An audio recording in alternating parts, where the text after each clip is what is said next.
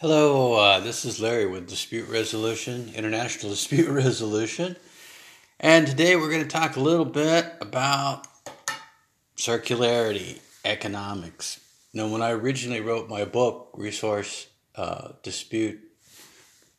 Resource Dispute Resolution Guide for a Practitioner, one of the things that I talked about was a new kind of economic solution where we made the natural resource the main issue, and we looked at basically the limitations of that resource and made, rather than making the individual like we generally do in dispute resolution, their needs more important. We made the needs of the natural resource the most important part. Now, circularity is a little different in that circularity is talking about a system that uses and reuses natural resources. So it's basically more of a recycling process. So let me give you a quick definition. The system designed to eliminate waste by the continuous use of resource/recycling. Basically what circularity does, it looks at the life cycle of a resource. And you look at the economic side of that life cycle.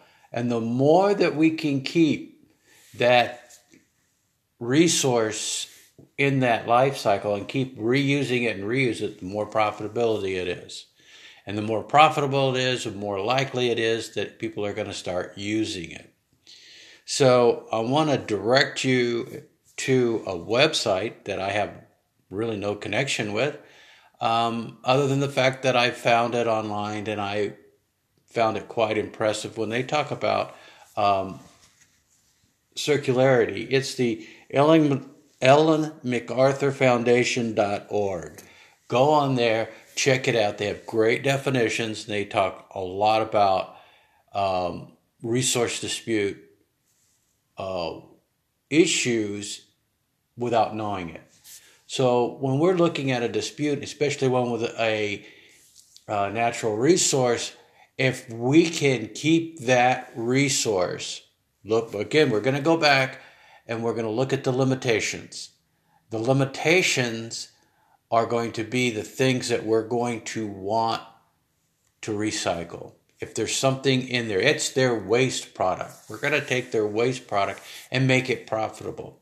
So if you've got two people or two groups arguing over a particular resource, the challenge for the mediator or the challenge for the practitioner is to find a particular product or a use that can be made by reusing, recycling the waste product, then rather than using a new resource. And what this will do, this will reduce the pollution. It will create jobs. It will promote basically more sustainable solutions, all friends to the resource dispute practitioner or the mediator. It'll also help clean up our air and water, which is really our main goal. That's what we really want to do. We want to clean up our air and our water. So here's my challenge to you, is to go out and try to find disputes where you can use this as an example. Come back to me and we will discuss these in much greater detail, and we will start talking more about how we can use this in resource-based dispute resolution. So for now, that's the end of this one. If we can keep going here, and if you can bring in different examples, and I'll start working on examples and podcasting on them as well. Until next time, have a good day.